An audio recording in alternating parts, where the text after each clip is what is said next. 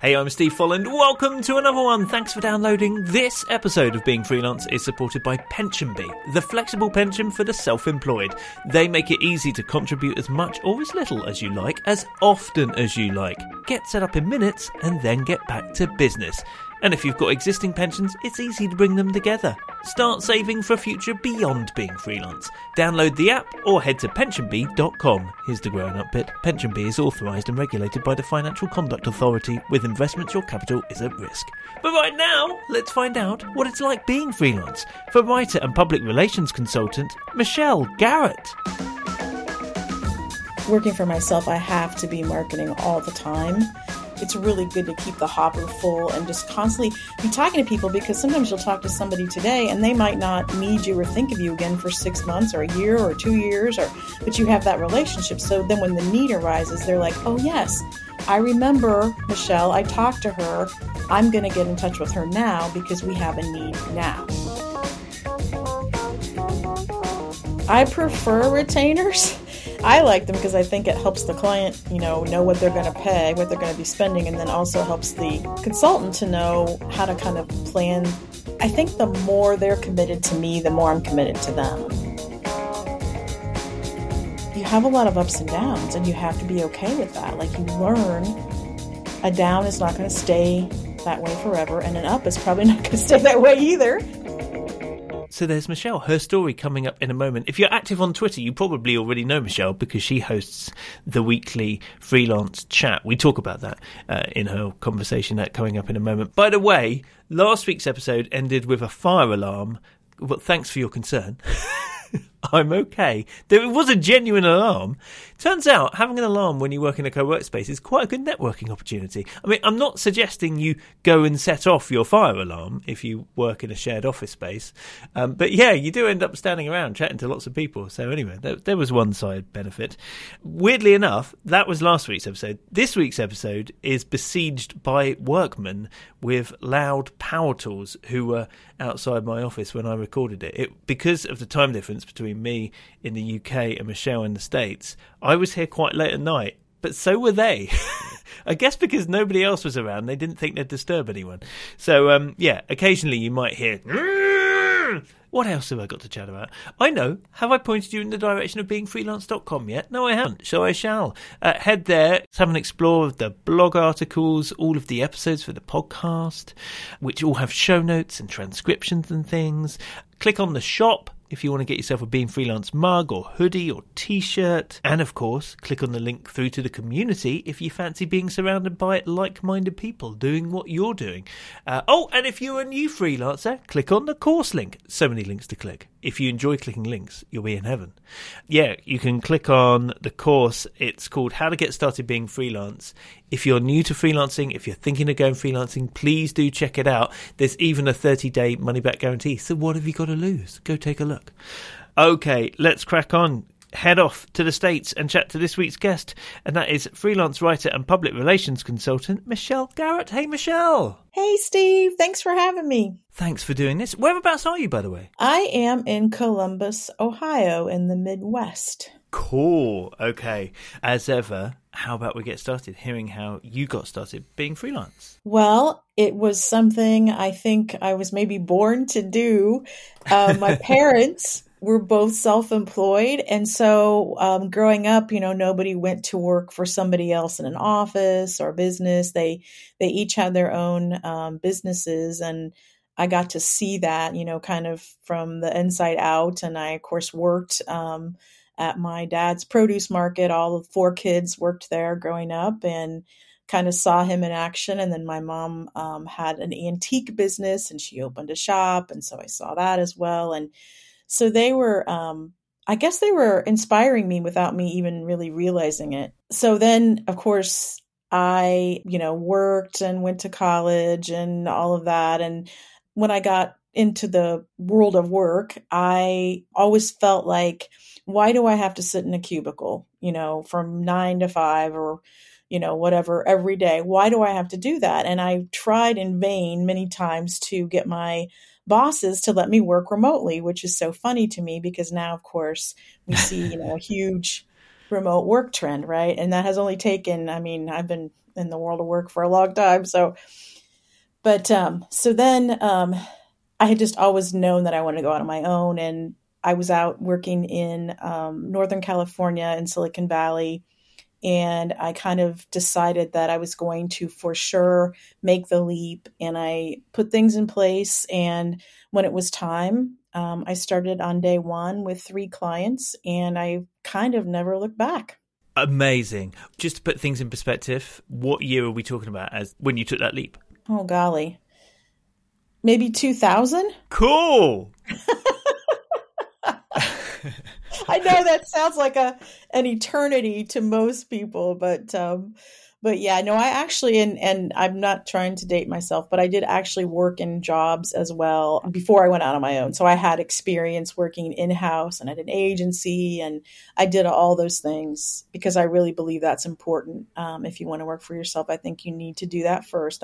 I do believe in that. So yeah, but it's been a while. When you said you had things in place before you struck out on your own, things in place, what did you put in place? Well, I talked to a lot of people who were working for themselves already, and I got to know what I would need as far as systems. So invoicing and administrative side of things. It's really not that, I mean, it is complicated, but it doesn't have to be. But it was really nice to have somebody there at that time because, of course, then there weren't that many apps and things that, like we have now that you can use to do all of those things.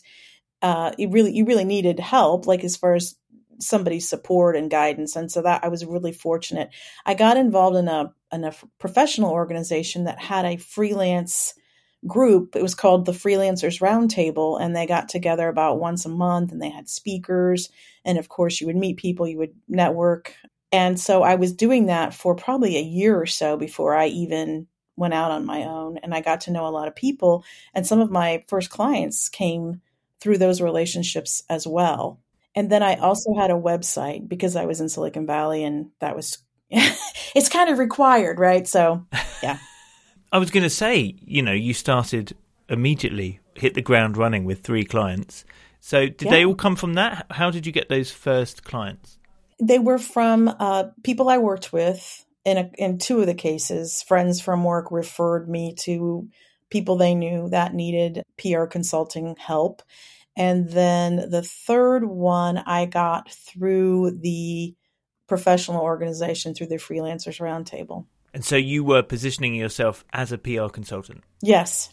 So you said it's sort of, ever since then, it's just kept going, basically. Mm-hmm. But how did it keep going? Was it all just word of mouth?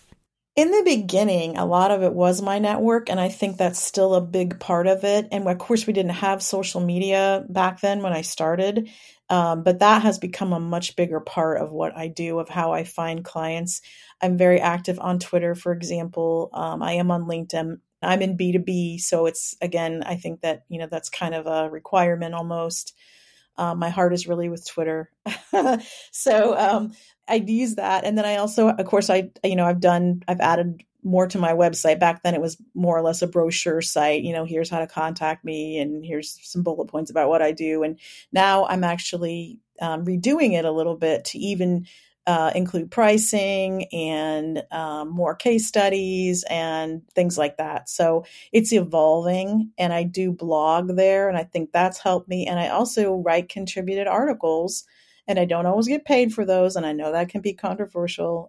We're not supposed to do things without being paid, but it is really how I market myself. I enjoy doing that. It's fun for me, and I get visibility out of it. So to me, it's a win, and I don't always need to be paid as long as it's leading to something, relationships or leads or just visibility. I mean, I do think there's a lot of things that you can't always measure the effectiveness as, but you have a feeling that they are effective.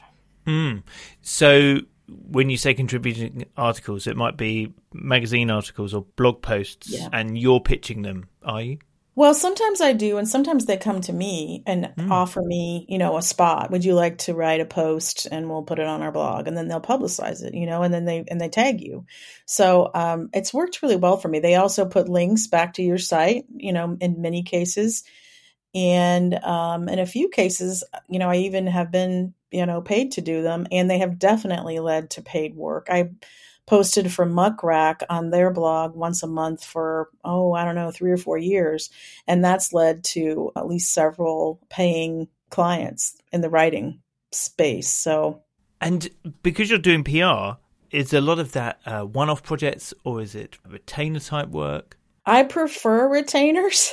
Some people don't like retainers. I like them because I think it helps the client, know what they're going to pay, what they're going to be spending, and then also helps the consultant to know how to kind of plan, my time and how much, really, I think the more they're committed to me, the more I'm committed to them. That's kind of how I feel, rightly or wrongly. And I also get to know them a lot better, and I get to dig in, because if I'm just doing like a one-off PR project, which I really am not doing nearly as much now, because I just don't think they just don't think they're that successful.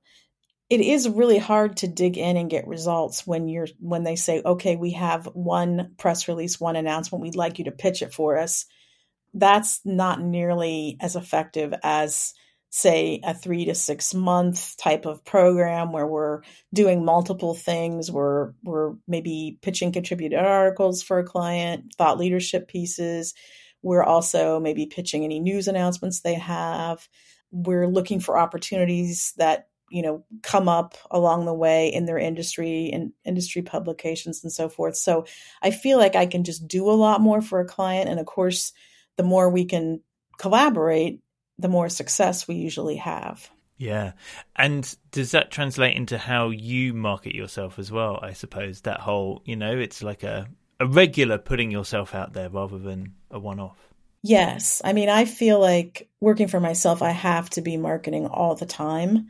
And I think it's a mistake in some cases not to think that way. Of course, some people may not need to do that, and I can't speak for everyone. But I think when you pull back, when you feel very confident and your client load is full and you feel like, okay, everything's going in the right direction, especially now, I feel like marketing items are the first to go sometimes when there are budget cuts. And of course, we see people being laid off, which can benefit freelancers.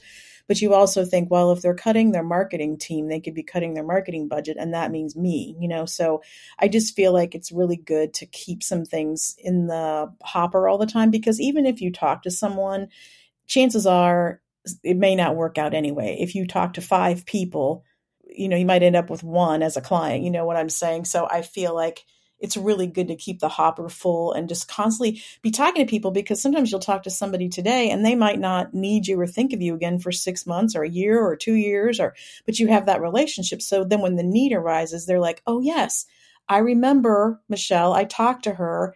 I'm going to get in touch with her now because we have a need now. You just said, oh yeah, I remember Michelle. And I wanted to ask you about that, because you use a company name. It's still your name though, right? Yes, I use Garrett Public Relations. And I've thought about, because I also write, I've thought about, is that the right name? But I feel like the writing that I do is connected to PR. And I feel like to be an effective PR consultant, you really need to be a strong writer. And I went to journalism school.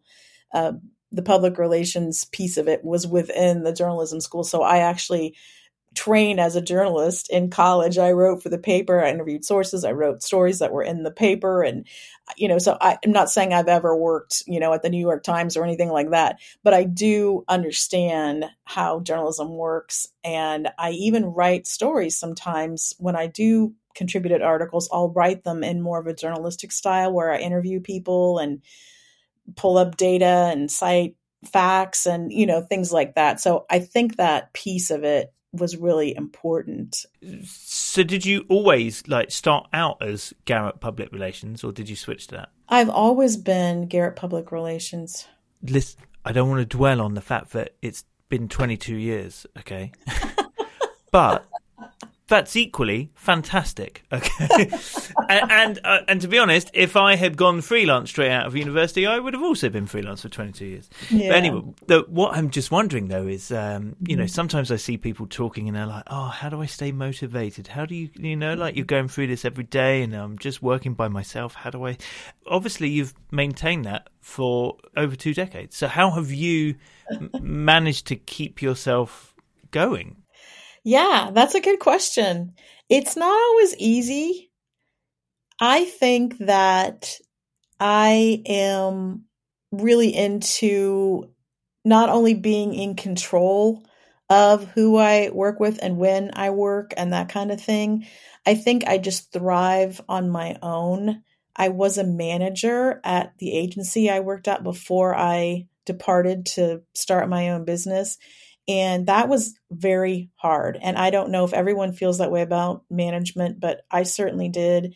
And that piece of it, trying to build a team and keep them engaged and keep them motivated, I just didn't enjoy that as much as actually getting in there with the clients, getting to know them, doing the work. And I still enjoy doing that. And I have kind of changed gears along the way. Like sometimes I'll be doing more PR than writing, sometimes more writing than PR. I kind of like the mix and the balance. And then, of course, content marketing has come along, and that's created a need for, I think, both writing and PR, because I see content marketing really as, having pieces of both of those in there. And then, of course, social media. So I see PR, content, social all being kind of tied up together. And I forget what you even asked me. How you keep going, that sort of that daily motivation. But it sounds like it's that the variance, the variety. Yes, the variety. And then I think too, just having kind of a support system, because I think we can get very lonely as freelancers. I work at home in an office by myself with my cat, so, I'm a mom as well. I have 2 teenagers now, but when I started, I started before they were born. So you can get lonely. And so I have started on Twitter, I have started a chat for freelancers, and that has really helped me build a support system, if you will, of people I can chat with. Sometimes we actually talk on the phone, not just on Twitter. So they're real relationships, and that has helped me greatly, as has trying to build relationships in real life. But honestly, the last couple years, I haven't been out in person a whole lot, networking or doing any events or lunches or what have you. So. Yeah. How long have you been doing that Twitter chat? It's 3.5 years now. So it'll be 4 years old in September. And you do it every single week? Every Thursday at noon Eastern. So we do it at a time when people from different time zones can join us. Because we do get people from across the pond that tune in often. And, people from all over, really. We have freelancers from all over that come. And I wish I could tell you how many people come. I know it's gotten very busy in there. So, and then when Twitter launched its communities, we have a freelance chat community. It's a private, community for people that come to the chat. But that gives people yet another way to connect, ask questions during the week. Something comes up, they have a question for the group. It's not like your post, you're not sharing it with all of Twitter. You're just sharing it within the community. So that's kind of nice that they can feel that they can do that and maybe get some help. And it might be a really obvious quick answer, but how do you go about taking those sort of relationships that you build online offline? Well, I mean, obviously I don't talk to everybody on the phone, but I do set up phone calls with people sometimes. And then also we do sometimes run into each other at events. Content Marketing World is a place where I've actually met a lot of people that I know on Twitter in person.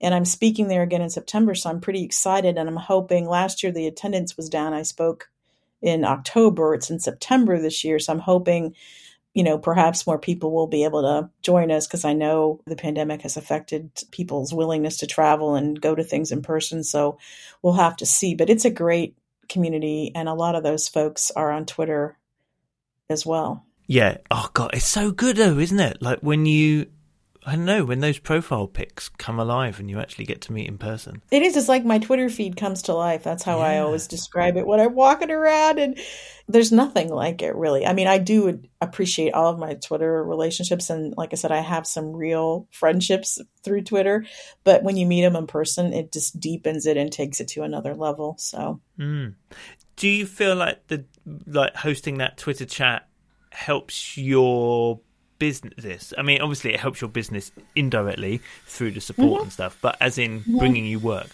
Well, it probably does, but I want to be very clear, and that is not why I am doing it or why I started it. I truly feel that freelancers need support, and I also feel like there are a lot of people who will try to, fleece freelancers and sell them things they don't need, and freelancers that aren't very experienced will try to train other freelancers or coach them or sell courses. And I just have a real aversion to that because I feel like they're very vulnerable and it's easy, they're just kind of desperate sometimes, like to learn how to get clients or learn how to manage their freelance business. And I felt very strongly that not only do they need camaraderie, but they need somebody to trust or a group to trust, some people to trust. They can ask questions and nobody's expecting anything from them. I'm not selling them anything. I don't take sponsorships for the chat.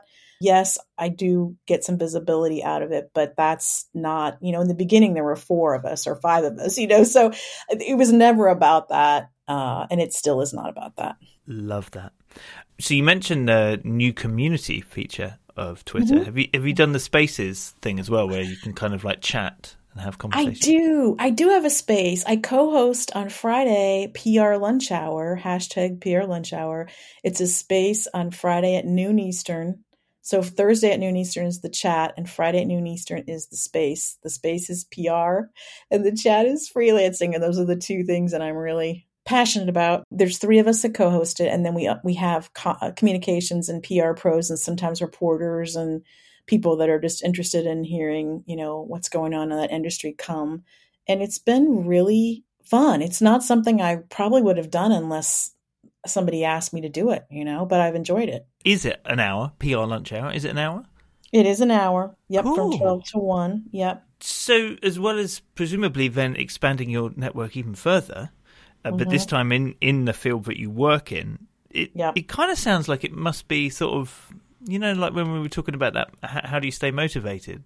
That sounds motivating in what you do. It really is. And it's very interesting to hear what people are saying and thinking. And I have learned so much because, again, we get people from all over the world, and the people that I co-host with, one of them is kind of more in the entertainment and sports side of things, like more on the publicist side. I don't really call myself a publicist because I work more with like boring B2B technology and manufacturing companies and so forth. So it's a really nice mix because I don't have a lot of insight into some of that, and this person does. And so it gives you a different perspective too, because everybody that's there might have a little bit of a different take on something that you hadn't thought of. And it just keeps you, you have to have an open mind. And I think it really helps you learn and not be in your little box, which I think is so important more now than ever, that people are open to the way other people think and know that, like my idea about this is not the only idea out there. And so it really opens us up, I think. Oh, interesting. That was a well-timed, it was like you were a contestant on Jeopardy or something. Which must mean that you just gave a great answer. Okay, back with Michelle in a moment. I always love hearing how people get their clients and how they get found. One way you can get found is by letting Google do some work. But to give Google the best chance of finding you, you need to sort out your SEO performance on your website. And I recommend checking out Ahrefs Webmaster Tools. They are experts in SEO. It is free to use their Webmaster Tools, so you can monitor the SEO health of your website. It gives it like a regular scan and pulls up all the different things that you can think about fixing. It shows you backlinks. It shows you the keywords that bring you traffic, which is very, very helpful. And if you don't know anything about SEO, the great thing is there's little buttons you can click that explain it, and they've got tutorials which also let you go a bit deeper. It's free. Did I mention it's free? Because it is. Go to ahrefs.com/AWT. Ahrefs is spelled AHREFS. And thank you very much to the team there for supporting this episode. Okay, let's head back into our conversation with Michelle. You work from home, which is what you wanted. You always wanted that remote working. I did. I love it. I feel like freelance is just it is a lifestyle for me. And I think I really thrive this way. And I don't know how I would be going into an office. I mean, I don't think I could do it now. Like I could go once a week or twice a week, maybe. But for me to sit in an office all day, I don't even know if I'd be able to get anything done. Like I feel like I need to focus. And when I'm writing, I don't even listen to music. I can't sit in a cafe. I just want, like quiet. And I feel like this is great because I can pop into my office. I have a door. I can close the door if I need to do something. And then, of course, if I need to take off to go to my kid's school for something, or if I have an appointment or whatever, I don't have to tell 10 bosses that I'm going or where I'm going. And there are no questions because, of course, my clients don't care if I work at midnight or if I work at 10 a.m. or they don't care as long as the work gets done. So that just made sense to me. And it thrills me to see that the rest of the world is maybe starting to think more like this because I just feel like it's long overdue. I have never understood. And even for businesses, they have to pay for space for people. And I just don't, I don't know why more people aren't doing this. And I know that plays into work-life balance, but there's more to it than that. So how have you found balancing the two? I think it is a juggling act at times, especially as a parent. When my kids were little, it was much harder. And you have to have, again, it takes a village. You have to have resources. So maybe that's relatives that babysit or a babysitter or maybe daycare or whatever it is. But I was willing to kind of make those sacrifices a little bit as far as I wanted to spend more time with my kids when they needed me the most, which is when they're little. Of course, they still need me, but in a different way. It's not like they're dependent upon me, but I still enjoy spending time with them. And so it's also nice because, we have dinner at the table together every night. I usually don't work on the weekend. Every once in a while there's something, of course, in PR, you can have a crisis or something come up, or maybe there's a product launch or a trade show that coincides with a holiday period or something, but that's not consistent. And so I just feel like it's nice because it is a balance because sometimes you work more, sometimes you have more time off, and you can control that to a degree. I'm not saying all the time, but I feel like it's worked out pretty well. Nice. We spoke about Twitter, but how about what you do on LinkedIn? Because you mentioned that as well. What do you get up to on there? I feel like I have to be there because I'm in B2B. I don't like the clicks and the formula to succeed on LinkedIn, which I feel is now there. Like you have to do the long form posts and you have to space it out and you have to put the link in the comments and there's all these things. And I'm like, well, can't I just share about work related things? Isn't that what LinkedIn is for? And then people are posting about their diets and their sex life and their this and their that. I'm just like, no, this is LinkedIn. I don't, save that for Facebook or Instagram or I don't know. I mean, I know some people, again, would disagree with me on this, but I mean, I just feel like it's taken a weird turn, LinkedIn, so I. But are you on there every day? How do you play it? I don't post every day. I'm probably over there checking the feed or checking notifications every day. And I do get work that way. So I can't say it's terrible and I'll never use it again. I mean, I'm not that in that camp, but I just know a lot of us that feel like Twitter is more authentic and just a better place to have conversations. Don't love LinkedIn as much as we love Twitter, but I still think it has a place. And for my clients, again, in B2B, sometimes I even post, articles for them on their company page or, I go over and what they're talking about. And, so it does play a role in my work as well. You've got some great testimonials on your website as well. It's like getting testimonials something you systematically do, or is it just when you're building a web page and you go, I really should ask? No, I'm trying to be better about it. I'm trying to kind of build it into my system and ask when we've had some success. So not right at the beginning of the relationship, maybe a few months in when we've had something to crow about, then I might go in and ask them.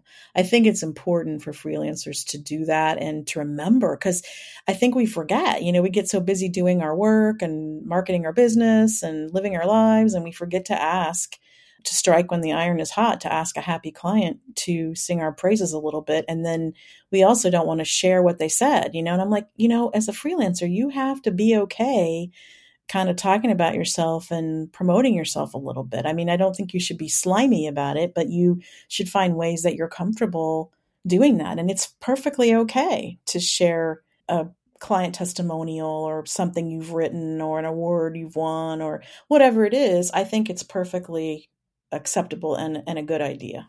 Yeah. Everything sounds like it's, your freelance life is going great and has been so for quite a while. What have you found more challenging about being freelance?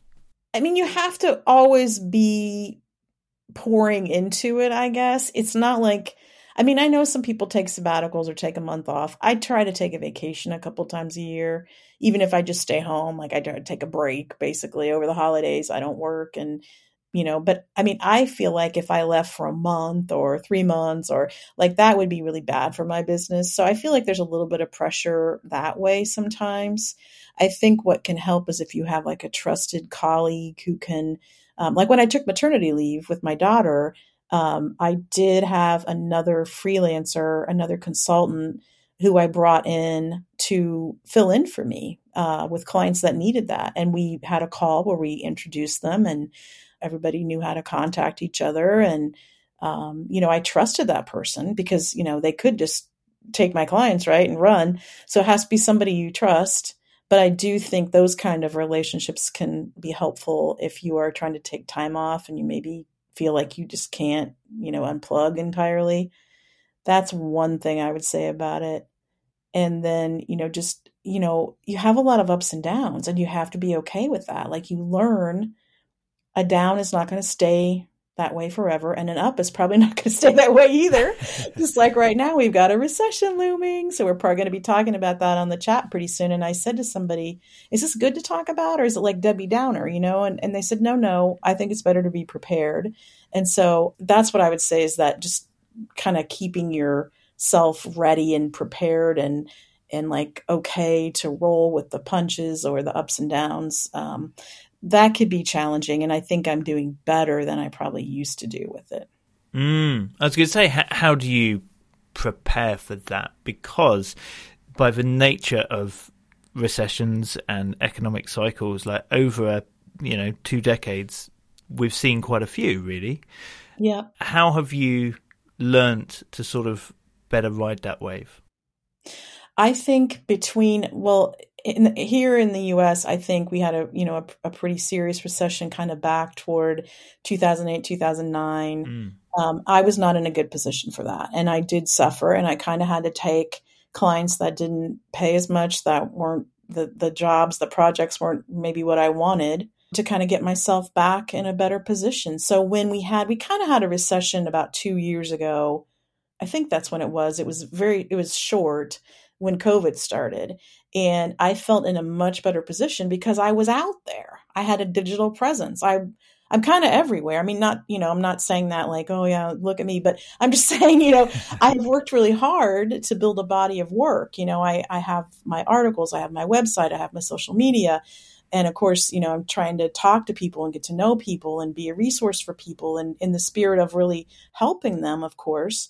But it's good for your business to be in that spirit all the time, because then when you do need to rely on that a little bit more, it's going to be there for you. Once you build it, you will have it. And to me, it's all about like playing the long game and kind of showing up every day consistently and just being present. I mean, I don't know how else to say it.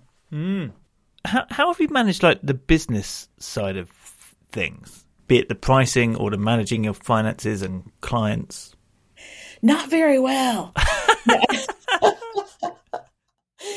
That's probably my Achilles heel, honestly. I don't love that part of the business. Okay, so honestly, the administrative side, the financial side, I do have an accountant. He does my taxes, bless his heart, because I wouldn't want to do them, and he knows the ins and outs and the laws, and they change, and I don't know all that stuff, and I don't want to know it. So as far as like my month to month, like I do my own invoices. I have to make sure I'm following up if somebody hasn't paid me. And that kind of thing. And then I've developed a little bit more of an organizational system for clients, like shared Google Drives, nothing complicated, but just places where we can put everything that we're working on together.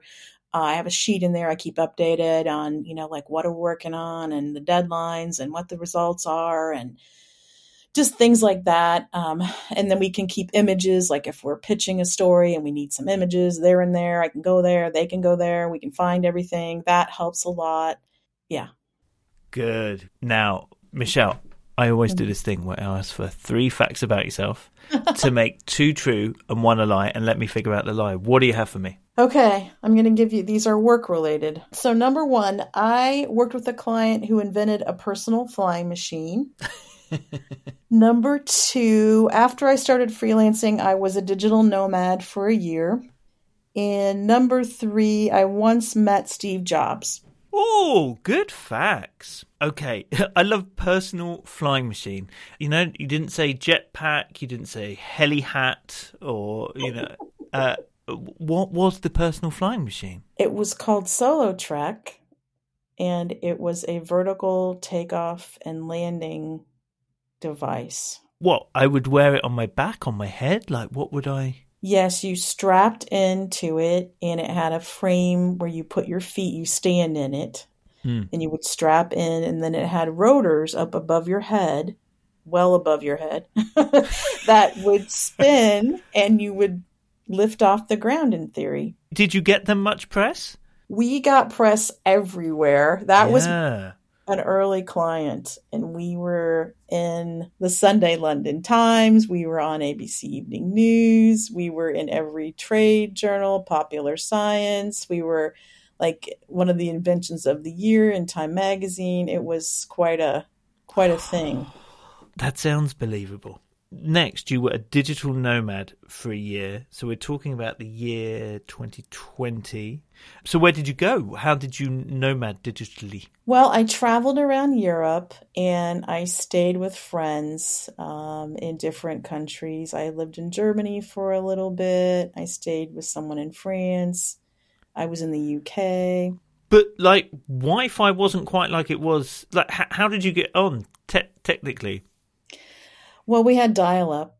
So you would just have to go and persuade someone to let you plug into their dial-up? Yeah. Internet cafes? Not back then. It's my little detective trick there, trying to see how that went.